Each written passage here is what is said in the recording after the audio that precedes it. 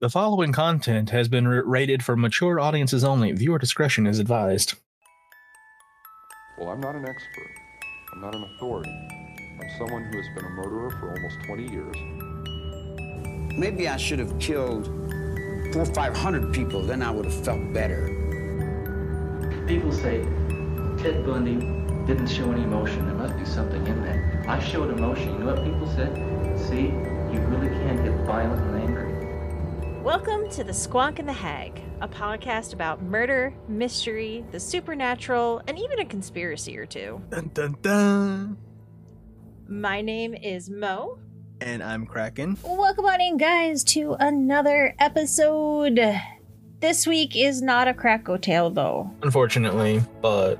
Can't win every time. No. But this week is a story that was researched by the lovely and wonderful Allie Beth. And it is a story we've talked about before pre-podcast, but wanted to cover on the show about the Bloody Benders, which is a name that people may have heard of but don't know the full story. I know there was an episode of Supernatural about the Benders, which... yes, the show that I have yet to watch. Is anyone surprised that you haven't seen something? No, probably not. Yeah, exactly. The Supernatural episode is basically a modern take on what actually happened with this family, but this took place back in the 1800s. The late 1800s, so I can't remember if it squeaked into the 1900s or not, but the time period is the early 1870s in southeast Kansas.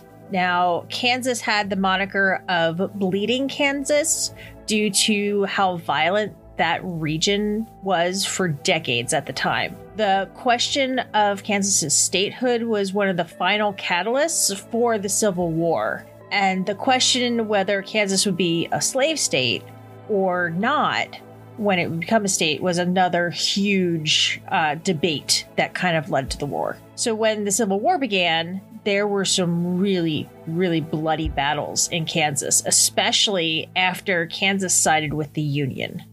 Then, even after the Civil War, it continued to be a very violent place. Many historians point out the promise of manifest destiny had driven many people out west to begin new lives, start over, find rich wealth, and yada yada. Just Kansas being Kansas, that's all it is. It's just a rectangle, it's fine. It's a harmless rectangle. It's fine. Kansas isn't real. It can't hurt you. Because of this, so many people were trying to remake themselves. A lot of it, they were downtrodden and hoped for a better life. There were also some very nefarious people who were escaping the law or trying to find new hunting grounds or, whatever it was. Kansas was technically a state now, but it was still pretty lawless. There was a lot of vigilante justice to the point that it was legitimately commonplace. People just took the law into their own hands. Horse thieves and highwaymen would commit crimes and then hide in the nearby Indian territory because the actual state didn't have jurisdiction. Again, just Kansas being Kansas. Yep, just Kansas being Kansas.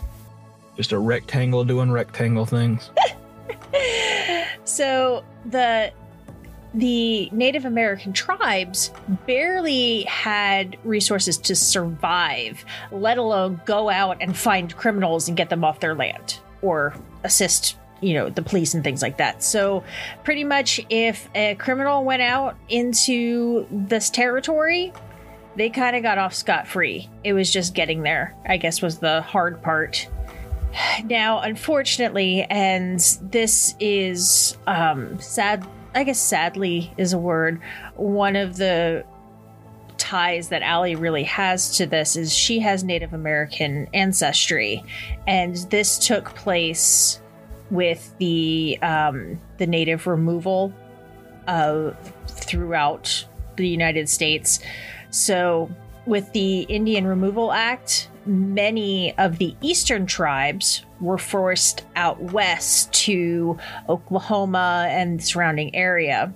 However, what many don't realize is that it further displaced the tribes that were already in the Mideast or Midwest. Mideast? Midwest. It says Mideast here, but I usually hear it called the Midwest. I've never heard Mideast before. That just hits the ear kind of wrong. It does. So it was just... And since it hits the ear wrong and makes people uncomfortable, I'm going to specifically start calling it the Mideast. Better yet, the Mid-Southeast. Is it adjacent to the Midwest? Yes. It's adjacent to the Adirondack chairs. You know, Mid-Southeast. The Mid-Southeast that's northern of the Mid-South-South? Yes. That area is also adjacent to the Adirondack chairs. It's a really big chair. Yes. You know, I had a rhythm. I was going. But yet here we are. So many tribes would fight against the removal. Of course, I mean, it was their home, it was their land, and they didn't want to be forced out. And they were very, very unfriendly with the white settlers moving west. So it was a very dangerous time. With the 1862 Homestead Act, the government would give men 160 acres of land in Kansas. Kansas. Good old Kansas. It is north, south, Middle East, and also adjacent to the Adirondack Mountains, where they sell Adirondack chairs. With the 1862 Homestead Act, the government would give men 160 acres of land out in Kansas for a small fee so that the land could be developed. Many white settlers from the East Coast took advantage from this and squeezed the tribes further. In the wake of the Civil War, spiritualism became popular and trendy for people to participate in. What was that? I don't know. Fair enough. You broke me. Now I'm broken. Did I? I feel like I didn't do that today. I feel like it's been an ongoing process. I was going to say, it's been a long-term thing. In the wake of the Civil War, spiritualism became popular and trendy for people to participate in. So many people died during the war that people were just desperate to connect to their lost loved ones, family, etc. So seances became huge and were conducted by mediums claiming to share messages from the other side. There were a lot of psychics, mediums, and quote-unquote folk healers that were proven to be frauds, thanks to Houdini, which, oddly enough, is one of my dad's favorite people in history. He actually... complete tangent, but their cat Harry is named after Harry Houdini. Does the cat escape a lot? He's the one who turns the lights on and off. But being proven frauds did not deter everyone from paying really good money to these people. Women were often the ones in the role of the medium or the healer, which was very empowering during strict Victorian society. Many of these women could make money for themselves with seances, lectures, and then probably selling stuff like herbs and potions and that type of stuff. The good old magnets under the table to move stuff and the snake oil salesman. Pretty much. So it really... I'm going to go off on a tangent. When it comes to like psychics and all this kind of stuff, knowing how many fraudulent ones are out there... I was watching a murder mystery and makeup with Bailey Sarian, and she covered this story back in, I believe it was like the 50s or the 60s, and there was, the case went cold, so they brought in this famous psychic, and the psychic said, oh, it's this guy. It's this guy. I feel the energies. Feel the energies around him. It's him. He's guilty. So the police arrested the dude, charged him, and held him in prison, I want to say for a couple years. And it wasn't just prison, it was a criminal asylum, because they said he was crazy because the murders were so horrible. And then they found out he was completely innocent. At what point did the police think it was all right to just be like, hey, this lady walked in off the street and said she hears voices, and then the voices told her that this man did bad things, and so we should probably arrest him? Well, and the thing is, he had he had a solid alibi. There was no evidence. There was absolutely nothing except the psychic that said, that's your guy. And like stuff like that, just, it irks me. Like, I don't have any issues with the supernatural or people, communing with the dead. And I mean, obviously, aside from you shouldn't mess with that kind of stuff. But like, it's the... I shouldn't bring one of the Ouija boards into Mo's house? No, you should not. But like the people that are fraudulent, the people that take your money knowing full well that they're just lying through their teeth, the people that ruin other people's lives through this stuff. That's the stuff that really bugs me. See, what you do is you leave a Ouija board on their front porch, and then when they get it and they go to throw it away, you just cover it in trash and then like put it back on the porch. And then when they burn it, then you get another one and you cover it in like charcoal and then like slightly burn the edges and then put it back on the doorstep. You are a cruel individual. Same thing if they throw it down a well, just get another one, soak it in water, and just lay it on the doorstep. With the spiritualism movement, you also had a lot of proto-feminist activism.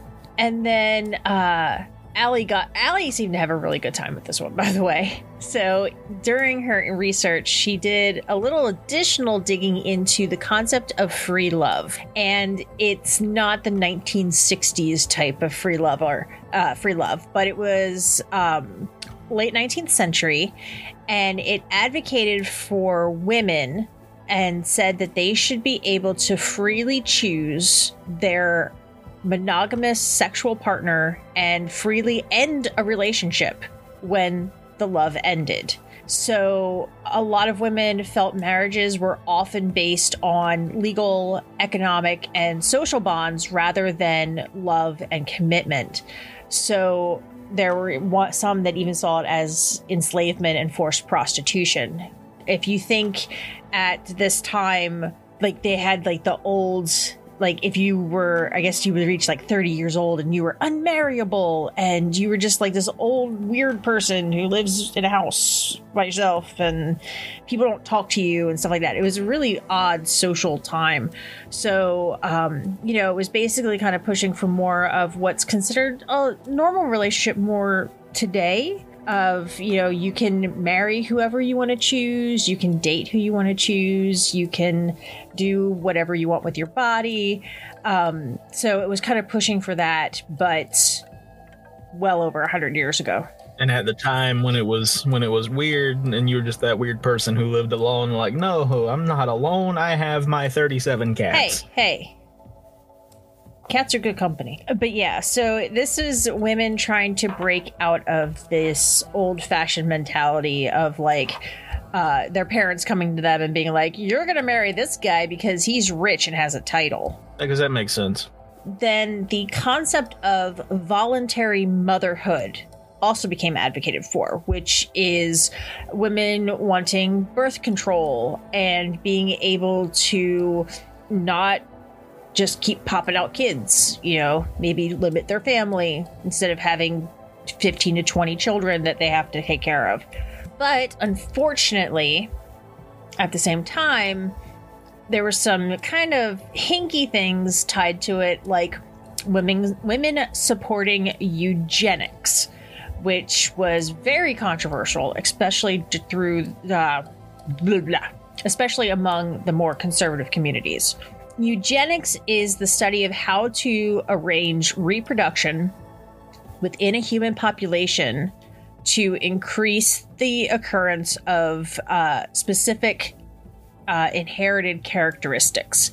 So if you want blue eyes, you have two people with blue eyes have a much higher chance of having a blue-eyed baby, etc. So they were really getting into trying to control genetics through breeding, which was a little hinky, depending on what they were trying to do. On one hand, that's a big no-no. On the other hand, that is kind of interesting on like a sciencey level, but not actually to put it into practice. Yeah, well, I know, like, modern day, now they're like, you know, you can, if you're doing in vitro, there is technically, like, scientifically, technically possible to genetically adjust the embryo. So you're telling me there's a possibility we could play Pokemon and just create someone who is like, give them the genes of like Arnold Schwarzenegger,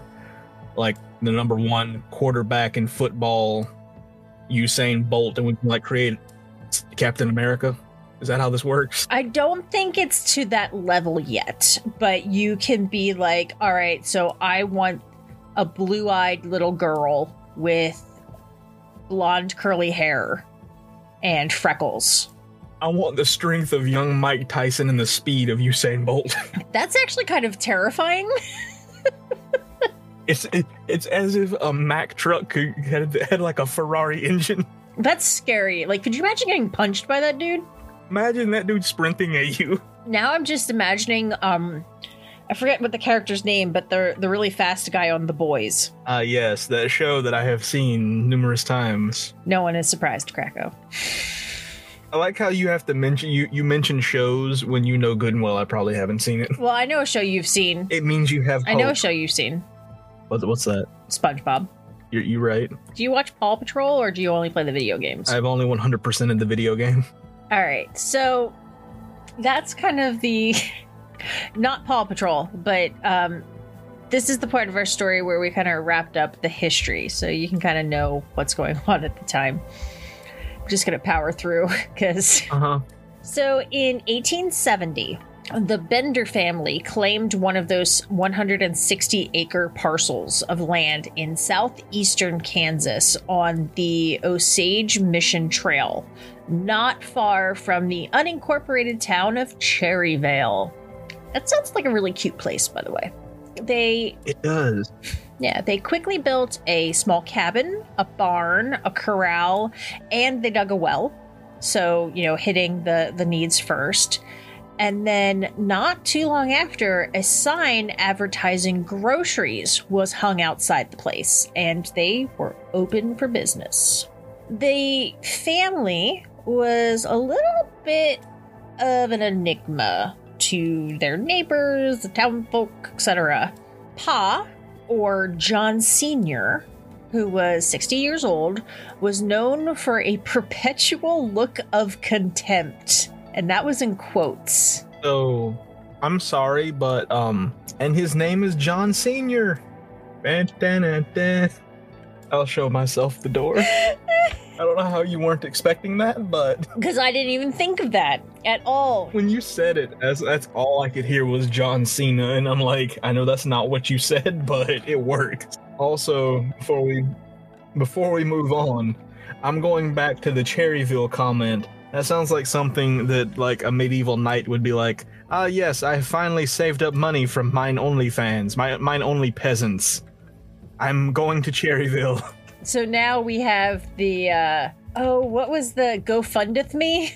Go Fundeth Me and only peasants. I feel like it'd be more fitting only squires. I don't think peasants have enough money. Fair. Well, you get on with your bad self and your medieval social networks. I'm gonna make several websites. I'll be right back. So Pa was known for a perpetual look of contempt. Just did not look like a very happy person, and spoke with a thick German accent that a lot of people couldn't understand what he was saying. Understandable. Well, I mean, when an accent is really thick, it is really hard to understand. No matter what the accent is or what your accent is, there, you know, that's where the language barrier kind of comes into play. But, so basically, they were Boomhauer from King of the Hill. No one understood what they were saying except for close family. It kind of sounds it. So Ma, or Almira, who was over 50, but they don't have an exact age for it, was just as grumpy and foreboding. People actually called her a she-devil. Fair enough. That's how pleasant she was. Yes, the new dating site, only she-devils. But she was always gruff and scowling. Some sources also state that she talked with a thick accent, but not all. So I have a feeling it probably wasn't as bad as Pa, but because I cannot call him John Sr. now. Thank you. You're welcome. While the elder Benders were very distant, aloof, grumpy, a she-devil, the younger Benders were more accessible. John Jr., who was 25, was considered by many to be a simpleton due to his awkward manner. He would laugh at inappropriate times, just kind of, a little out there. Kate, on the other hand, who was 23, had a ton more charisma. She was known for being very open and friendly with the neighbors and customers. And although many considered her to be a little loose, she was called a minx or a hollow-eyed shrew, but she was definitely the most approachable of the family. Why'd they have to roast this lady so hard? Like that's unnecessary. I mean, just from these descriptions, from the townsfolk and stuff like that, we have someone with a perpetual look of contempt, a she-devil, a simpleton, and a hollow-eyed shrew. It sounds like they were super popular. She sounds like she's fun at parties. So, to kind of add another layer onto it, a lot of people were confused about the exact relationship between these four people. The common assumption was that John Jr. and Kate were their children, but there were rumors that John Jr. and Kate seemed closer than siblings should be, which made people speculate that either they were a married couple disguising themselves as brother and sister, or they were in some sort of incestuous relationship. Understandable. So they didn't isolate themselves the way Ma and Pa did, and they were often seen at Sunday school, but they always seemed to act more like lovers than siblings. Kate, though, had a young man who courted her during this time, so no one knew what was going on. She's very flirty with her brother, in quotes. She's dating another dude, and it didn't help that Kate was a self-proclaimed medium and folk healer. She would perform seances and provide herbal remedies to locals and travelers, for a price, of course. She gave a lot of talks concerning spiritualism. She was an advocate for things like free love. Some claimed she even said there was a justification for murder. This only added to the mistrust that some people had for her, especially those who saw her as being promiscuous. Possibly sleeping with her brother. Understandable. Got a dude on the side. Especially, this is still the late 1800s. Just built different. Definitely built different. Many still sought her out as they tried to make sense of the Civil War, the violence in the area. It was a hard time back then, just in general, let alone when you're in a very violent area. So despite the odd reputation the family had, they were very successful with their small grocery and inn, as well as Kate's clients as a medium and a healer. The Osage Mission Trail was really dangerous for people traveling west. There were highwaymen that would rob and kill travelers. There were native people fighting against the loss of their homes. And a place like the Bender's Inn, I was like, what's the word? Like their inn would be... Cottage inn, their bed and breakfast. Pretty much. They would be considered a safe place to stay in the night in that area. The Benders divided their small cabin by a large canvas curtain. One side was the living space for the family, and the other side was the grocery and inn. A strange addition to the cabinet was a root cellar that was accessed through a trap door on the grocery and inn side. Now, reportedly, Kate conducted a lot of the business. She was very shrewd, and she knew how to use her charm and appeal to pretty much con guys out of paying more money. There were some claims that she was also doing sex work for the travelers, but there weren't a lot of sources to support that, so it could have been more rumor.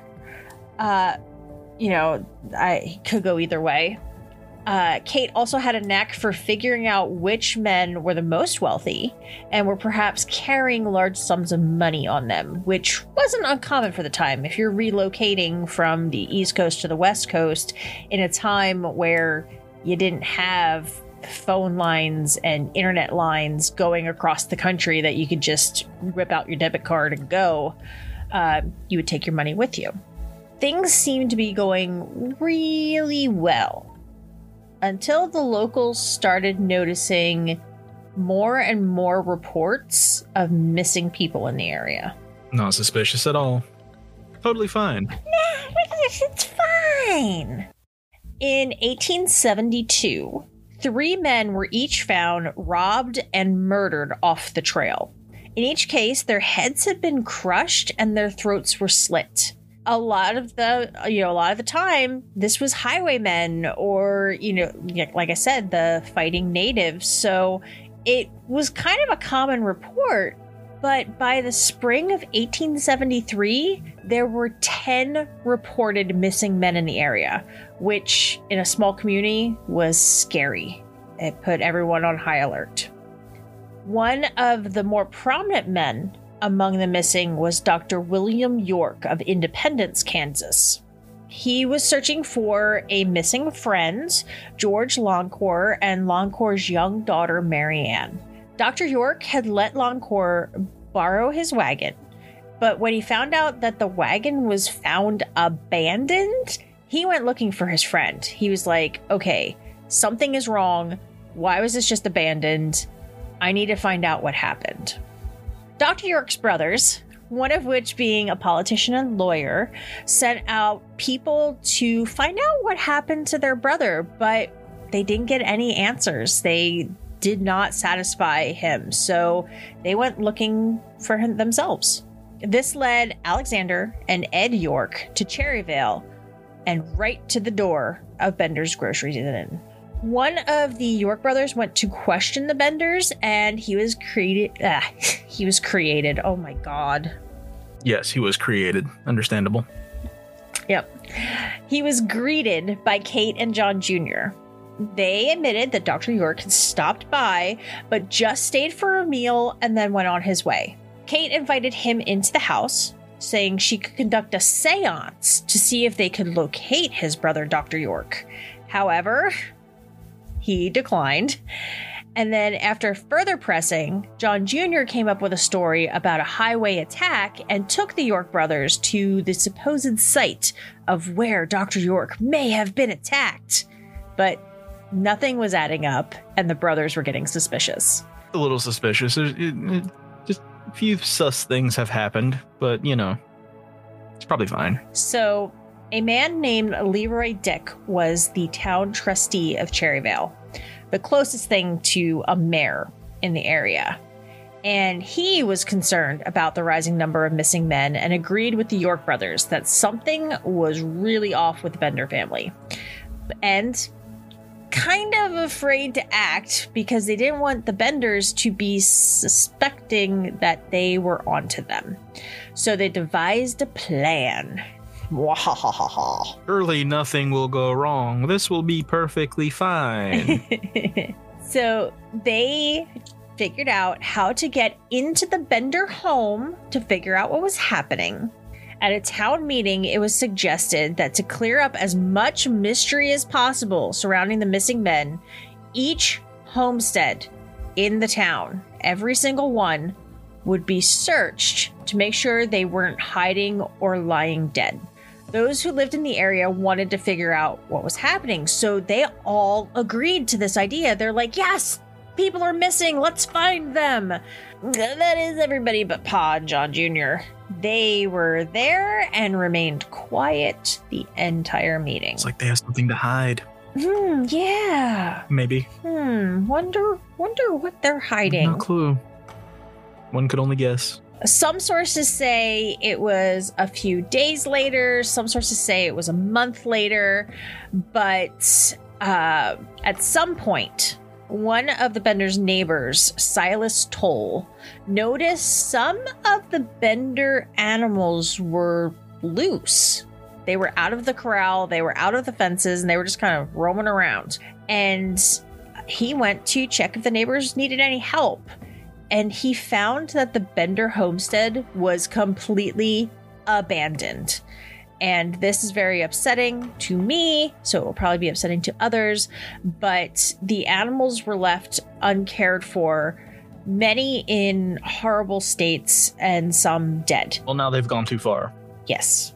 He felt that something was very off, so he went into town and got Leroy. When Leroy arrived, he agreed that something was wrong, so they went into the cabin. They were like, we're going to figure it out. And inside was basically a mess. It was a quick departure. They just grabbed the necessities and left.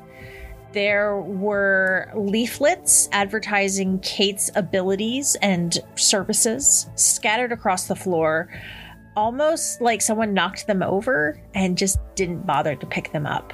Leroy also found a homemade mallet and 2 claw hammers hidden behind a stove, and then another knife hidden in a clock. It's called an 8-day clock, which I think those are the ones that it's like 8 days is how long it stays wound or something like that. I could be wrong. Imagine having to wind your clock and you're just like, what time is it? Oh no, I forgot to wind the clock. It happened a lot. I mean, it would happen to me very much. I may or may not have just flipped my calendar to February today. You use a paper calendar? Yes, because all of last year I had one that had cats all over it. I guess I shouldn't say anything.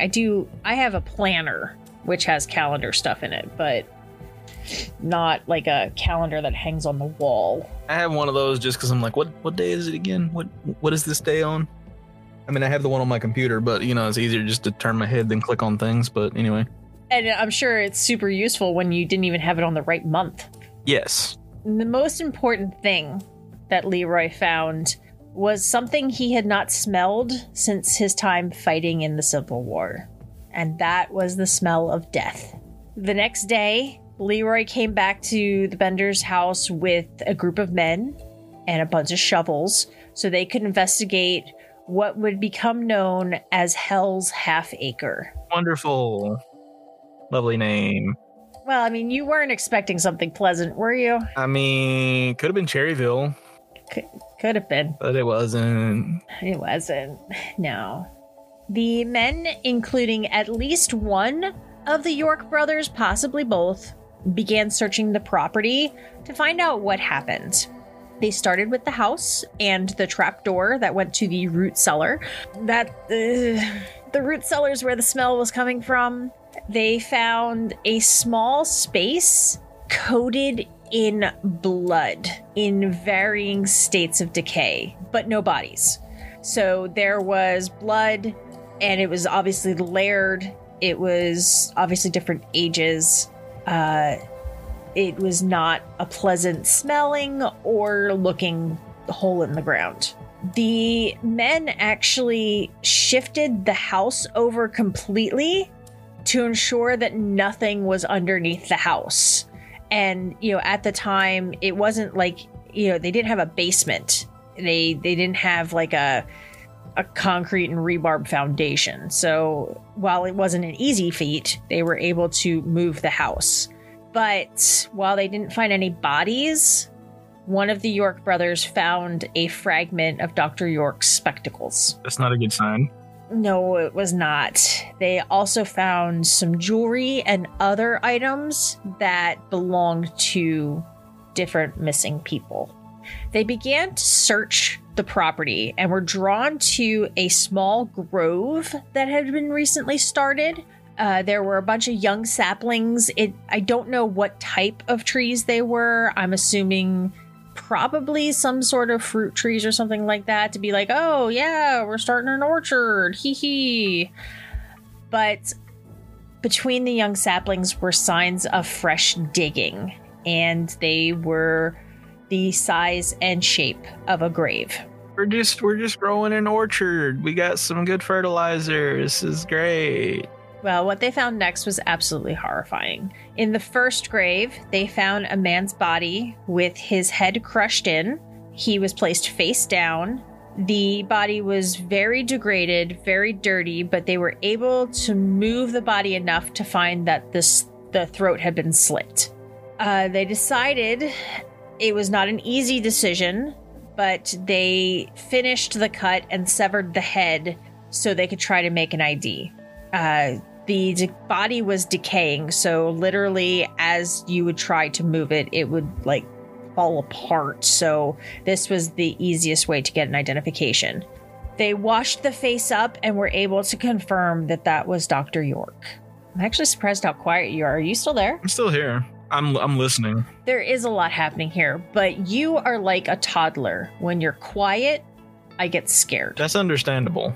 People have good reason to be afraid when Krakow was quiet. Yes. He's either found a coloring book or he's found the wall and a box of crayons. So they continued to work through their graves, and they found mostly men, although one source included that there was a woman in the collection of victims. The body of John Broyle was found sitting upright inside of an old well. The cousin of Leroy's wife, Hank Mackenzie, was also found among the dead. Leroy didn't even know he had been missing. I sure hope that this well was an old well and that this isn't where some drinking water came from. No, it sounds like it was completely empty and they just used the hole as a dumping ground. Because the people that did these things, they seem like the kind of people who wouldn't care. Yeah, they do. To my knowledge, they were not drinking the dead body water. Well, that's good. Let's not partake of the forbidden soup. Mackenzie's body had evidence of post-mortem stab wounds and head and throat wounds. Dr. York's friend, George Longcore, was also found amongst the dead, as well as his daughter Marianne, and she was found buried next to him. However, she didn't have the same stab and crush wounds as the other victims. Her body was severely injured, and there was a scarf around her neck. And this is upsetting, but they said she might have still been alive when she was buried. That's even worse, somehow. Yeah, it is. It is. I guess being buried alive is one of the worst ways to die. It's not the worst. We've talked about that, which is fire, but it's up there. Well, there's a lot of really bad ways, but still, that's up there. The exact number of total victims isn't entirely known. Not all victims were found in the apple orchard. Oh, they were apple trees. Some were found elsewhere on the property. I don't think I want any of those apples. I have a feeling those trees did not stay. No, I'm sure they didn't. There was a picture of the dig, and there are no trees. So as they were digging up these graves, I believe they were also taking out the trees because, Yeah, they probably weren't precise. They were just like, there's fresh dirt here. We need to dig up this whole area. Not all the victims were in the apple orchard. Some were elsewhere on the property or just in the general area. And then besides the intact bodies, there were also just some random body parts that could not be identified and were not all the same people. Hey. So they don't know. Yeah, they don't know how many. The initial investigation resulted in 8 confirmed victims. We know there were at least 10 missing men in the area, and then you add in any females that might have been in there and the possibility of others. And also, usually mass killing like this, you don't just start this way, you work your way up. So we had talked about some of those men that were attacked on the road with their throats slit, which would have been very similar MO. Could have potentially been some of the early practices, I guess. I don't know what to call them, but like their early victims. If you factor in all of the missing travelers, mysterious deaths, disappearance. It's probably closer to 20, but like I said, only 8 confirmed. And then that, like I said, crushed skulls, slit throats. So there is a possibility for a lot more out there. That's the sad thing, is they might not know how many, and they might not be able to identify all of them. Yeah, so families would have gone without ever knowing what happened, which is really sad. Or worse, being like, it's most likely, but we don't know. The cry for justice was loud and swift, but the exact location of the Benders was unknown. They had a head start, and they sent word to look for the Benders. National news media even picked up the story, and soon reporters and morbid onlookers, or murder tourists, were swarming the homestead of what was now considered the Bloody Benders. Soon these tourists started taking bits and pieces of the Benders' cabin and other buildings until the entire homestead was dismantled. At the time, for some reason, having morbid souvenirs or relics from horrific crime scenes was popular. Leroy was able to keep and preserve the murder weapons, but almost everything else was carried off. So technically, people stole evidence. Now, this case happened before H.H. Holmes, before Jack the Ripper, before Belle Gunness, and before Lizzie Borden were known worldwide. So it was kind of the precursor for the media circus that happened in those cases. The governor of Kansas offered a $2,000 reward, which was $500 for each member of the family for the capture of the brothers, or for the capture of the Benders. And then the York brothers added an additional $1,000. So that is about $73,000 in reward money today. There were, they wanted them caught. Well, there wasn't a case like with Belle Gunness where the people were showing up and selling like Bender stew or something. Not that I've heard of. Wonder what it was about the other one. She was a pig farmer. There. She was a butcher. So they made stew. Anyway, many rumors swirled around this infamous family, where they may have been, what identities they may have changed to. Back then, it was a lot different. There were vigilante groups and law enforcement looking for the Bender family. There were a lot of leads followed, claims that they'd been found or sighted. However, the best tips led investigators to the train station, where they found it was likely that they boarded a train, split up at the next stop. Ma and Pa went northeast to St. Louis, where Ma had a sister. They went to the sister's house. However, the cops went to the sister's house. However, by the time they got there, the couple was already gone. John Jr. and Kate went south and were likely in Texas. In Denison, Texas, it was likely that John was posing as a railroad worker and Kate was introduced as his wife, which kind of circles back to some of those rumors. However, the governor of Kansas was unwilling or possibly unable to fund a trip down to Texas to investigate. The Texas Rangers were far too busy fighting the Apache and Comanche tribes to care about some outlaws from Kansas. They were like, we got bigger problems. So then, after that, the Benders were cited throughout the years, however, never officially caught. At some point, it would appear that they moved into Oklahoma, which at the time was still Native American territory. Local authorities had no jurisdiction in the tribal land, and they had to have the government send the army after the fugitives. So it was like really messy and all of that. You know you did something bad when they send in the army after you. Yeah. That's when you should probably like take a step back and be like, maybe I should stop. Yeah. Like, I feel like even you would stop if the army was coming after you. That's where you're wrong. That's just a 5-star wanted level in Grand Theft Auto. A Pinkerton detective claimed that he tracked the Benders to Wichita, the Wichita Mountains, and was close to capturing them. However, he was never heard from again. I wonder what happened. Similar incident happened with a Texas bounty hunter who was also hot on their trail and then never heard from again. It sounds like they found them. It does indeed. So nobody knows how or why or even who in the Bender family was involved in the murders.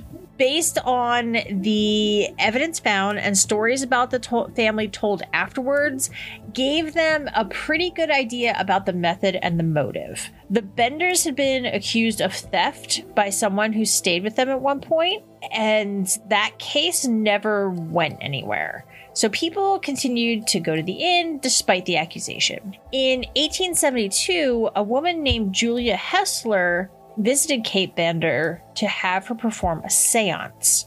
A stagecoach dropped Julia off, and almost immediately, Julia felt really uneasy about her decision. She said the cabin was decrepit, and when she was shown inside, she immediately noticed the buzzing flies and the terrible smell. Despite this, she sat where Kate instructed her, and they held hands as Kate began the seance. Kate told Julia to close her eyes, which she was not comfortable with, but did it. Kate then began to call on the spirits. Feeling uneasy and strange, Julia opened her eyes to find the other members of the Bender family standing silently behind Kate and looking down at Julia. Julia claimed that Pa had a hammer in his hand. In a panic, Julia leapt from the table, ran out of the house, and into the dark prairie where she came upon a house and then later returned to town. She shared the strange experience, and many thought it was creepy, but they were like, well, there's nothing criminal about what happened. Like, they creeped you out, but they didn't, hurt you. William Pickering also came forward with a story saying that he had stopped at Bender's place for a meal and some rest. He was asked to sit in a chair at the head of the table, which would have him sitting with his back to the canvas curtain that was used to divide the room. However, he refused to sit next to that curtain because it had these really nasty stains all over it. When Pickering didn't do as Kate asked, she angrily threatened him with a knife. So he left, and he dismissed the incident until later when he heard about the Bender's crimes. So this led investigators to hypothesize that Kate likely lured men into the inn and had them sit at the table with his back at the curtain to enjoy a meal cooked by her and Ma. She was characterized as a flirt, so she likely kept the men at ease, laughing, giggling, etc. Maybe talked them to get an idea of if they had money, possessions, riches. Then she would signal one of the men standing behind the curtain waiting with a hammer. They would then strike the traveler in the back of the head, perhaps just stunning them, possibly killing them outright. And that's when Kate would take out her knife and slit their throat. Yes, let me just go into this weird home and close my eyes and nothing bad will happen. It'll be fine. It's fine. It's fine. It'll be fine. It's fine. So after removing any valuables, anything they could use or sell, they would drop the body through the trapdoor and allow the blood to drain into the cellar before disposing of the corpse. There's a lot of speculation here because we don't know who did what, but the most popular theory, or this was the most popular theory that lines up with the evidence. Due to the characterization of Kate, she was pointed to as the mastermind of this whole operation. She was the most cunning and the most ruthless of the family. Many assumed that money was the primary motive. Many men traveling, again, brought large sum of money with them to help get started in their new life. Many were traveling alone, so they were very easy targets. However, some also believe that not all murders were committed because of money, but rather just bloodlust. They were just serial killers. Not all of the men who were murdered had money or valuables on them. So it could have just been a desire to murder for the sake of murder. Or it could have been that the men were suspicious and the Benders didn't want to take chances. Henry Mackenzie, the man found with the post-mortem stab wounds, only had pocket change on him, which is why people kind of speculated that maybe Kate stabbed him in frustration when she realized he had nothing she could steal. There's nothing of value here. This is fine. This is fine. We just committed murder and there's nothing of value to gain from it. Fine. One of the most interesting things about this case is that we don't even really know who the Benders were. When the 160-acre claim was purchased, Ha listed himself as John Bender. However, John Jr. put his name down as John Gebhardt. The relationship between the two men wasn't explained, and it was implied that they were related by blood or marriage. There were reports that John Gebhardt was not simple-minded and used that as a ruse. One detective claimed that when the Benders thought they were found in Denison, Texas, they moved further south to El Paso. And there is a report of a man named John Gebhardt dying of apoplexy, which is the fancy name for a stroke. Immigration records suggest that John Bender Sr. was John Flichter from Germany or Holland. There were reports that he died of suicide in 1884 in the Lake Michigan area, although some say that Ma and Kate killed him. Fair enough. And I don't doubt that. It was also out of Michigan that two women were accused of being Ma and Kate and brought to canvas to be identified and charged. However, it was almost a decade after the murders, so the locals were split on whether it was actually them or not. Leroy was convinced, but they had no evidence to prove it, so the women were released. Ma was allegedly born Elmira Mike. And you know where she was born, Krakow? Where? In the Adirondacks. Did she have one of their chairs? Probably. And she got... While you bring that up, I want to mention, what do the chairs have to do with the mountains? Because I looked up photos of both just to, have a side-by-side, and I don't see the resemblance. It's where they originally were made. They were just made on top of the mountain. Fair enough. No, in the region. Ah, so they look like the region. They don't look... They were made on top of the mountain, and they look like the region. Fair enough. Yes. So Ma was married as a teen. She had 12 children before her husband died, reportedly from a dent in the head. Wonder what happened. Elmira supposedly remarried several times and supposedly killed each husband. She was also accused of killing 3 of her oldest children to keep them from testifying against her.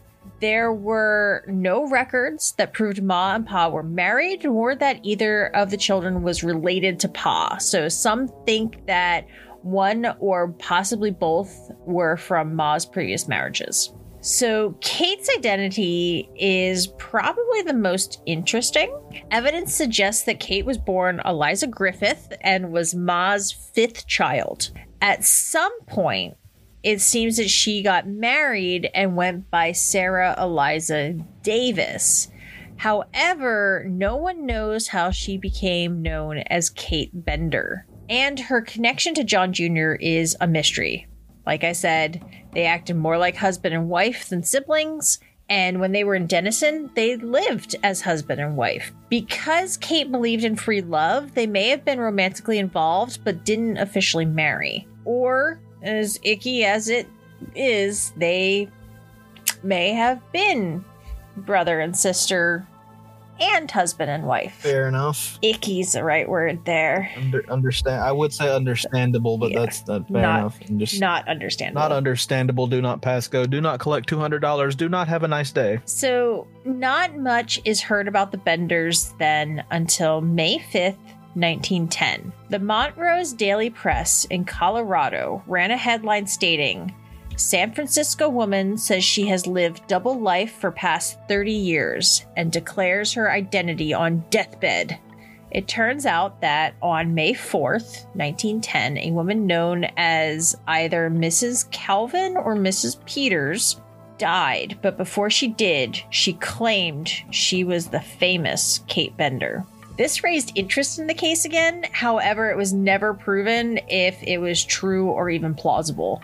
It's just another mysterious layer of the story. Many people feel that the family got away scot-free. However, one group of vigilantes claimed that they found and killed the Benders, going so far as to burn Kate alive. However, this was never confirmed. No, because if they had such a high bounty on them, why would they not collect it? Go for the reward. Yeah. Exactly. If you did, one, you got your revenge and, quote, justice, but you didn't take the reward money that would have been offered to you? So I have the reward poster here. Whereas several atrocious murders have been recently committed in Labette County, Kansas, under circumstances which fasten beyond doubt the commissions of these crimes upon a family known as the Bender family, consisting of John Bender, about 60 years of age, 5 feet 8 or 9 inches in height, German, speaks but little English, dark complexion, no whiskers, and sparely built. Mrs. Bender, about 50 years of age, rather heavy-set, blue eyes, brown hair, German, speaks broken English. John Bender Jr., alias John Gebhardt, 5 feet 8 or 9 inches in height, slightly built, gray eyes with brownish tint, brown hair, light mustache, no whiskers, about 27 years of age, speaks English with German accent. Kate Bender, about 24 years of age, dark hair and eyes, good-looking, well-formed, rather bold in appearance, fluent talker, speaks good English with very little German accent. And whereas said persons are at large and fugitives from justice, now therefore I, Thomas A. Osborne, Governor of the State of Kansas, in pursuance with law, do hereby offer a reward of $500 for the apprehension and delivery to the Sheriff of Labette County of each of the persons above mentioned. In testimony whereof, I have hereunto subscribed my name and caused the great seal. So it doesn't say if it's dead or alive, but I would think that they would still get money if they brought them in dead. You would think. Yeah. Because, like, it's still closing the case for them, so... Yeah, and, like, it's vigilante justice, but, you know, they paid for their crimes. Exactly. I feel like they probably didn't capture and kill them, but... Most likely not, but I can't see them turning down the money. I guess it depends on how angry they were. Yeah, we don't want money, just the satisfaction of doing it is... Well, maybe they were serial killers too. So serial killers took out the family of serial killers. They took out the competition. So from 1961 to 1978, there was a Bender Museum in Cherryvale. And that had the murder weapons on display, as well as other items related to the crime. There was even a recreation of the Bender cabin on display, complete with figures representing the family and an unsuspecting victim. And of course... That's not disrespectful at all. No, it's not. And it's not terrifying either. At all. No, not at all. I mean, it closed in 1978, so I believe people realized it was distasteful. I wonder why. And of course, local folklore with a case like this comes out the woodwork. Some claimed that the family members provided them with firsthand accounts proving that a vigilante group found and killed the Benders. Others told stories of supposed run-ins with the Benders. Laura Ingalls Wilder even claimed a connection to the case, saying that her father is one of the men who went looking for the Benders. However, it was proven to be made up, likely for publicity. Today, where the land where all of this happened is considered haunted, not a surprise. The old root cellar is the only part of the house that remains, and it is said that the spirits of the murdered will scare off anyone who tries to investigate the area or otherwise disturb it. So we should go investigate. You know what? Head on over. I'll be right there. Don't wait for me. Just get started. Again, I feel like I've heard that phrase somewhere before, but I just can't place where. You know what? We'll have to do an investigation on where you think you heard that from. Fair enough. Some of the unidentified bodies are buried on the land. They were, they didn't have anyone to claim them and give them a proper burial. It said their ghosts are tied to the land. Others claim that you can see Kate roaming the land, doomed to remain attached to the land where she helped murder so many people. So that was a fun story. Very fun story. You feeling happy? Mm-hmm. Feeling happy, Krakow? Oh yeah, totally, 100%. Yeah, wonderful. That's the story of the Bloody Benders. It is a terrifying, terrifying story. I feel like terrifying's an understatement, but fair enough. But thank you for the story. You're welcome. Thank you to Allie for researching it. She always does such a great job. It's almost like we have good words. It's almost like it's my turn. It's not my turn with the brain cell. It's my turn with the poor English. It's almost like we have a good team of researchers. It is. It's like we know smart people or something. It's like we know people who know what they're doing. Because we sure as hell don't. Oh, no, we totally know what we're doing. It's fine. It's fine. We know what we're doing. No, we don't. You're right. You're right. As always, make sure to check out our website for all of the show notes, sources, and more information at thesquonkandthehag.com. And we would also love and appreciate your support by either leaving a review on iTunes or through small monthly donations using the viewer support link in the description. And if you don't subscribe, make sure to follow us on your favorite podcast network to get notified of new episodes every Thursday. All right, Krakow, you ready? Okay, bye.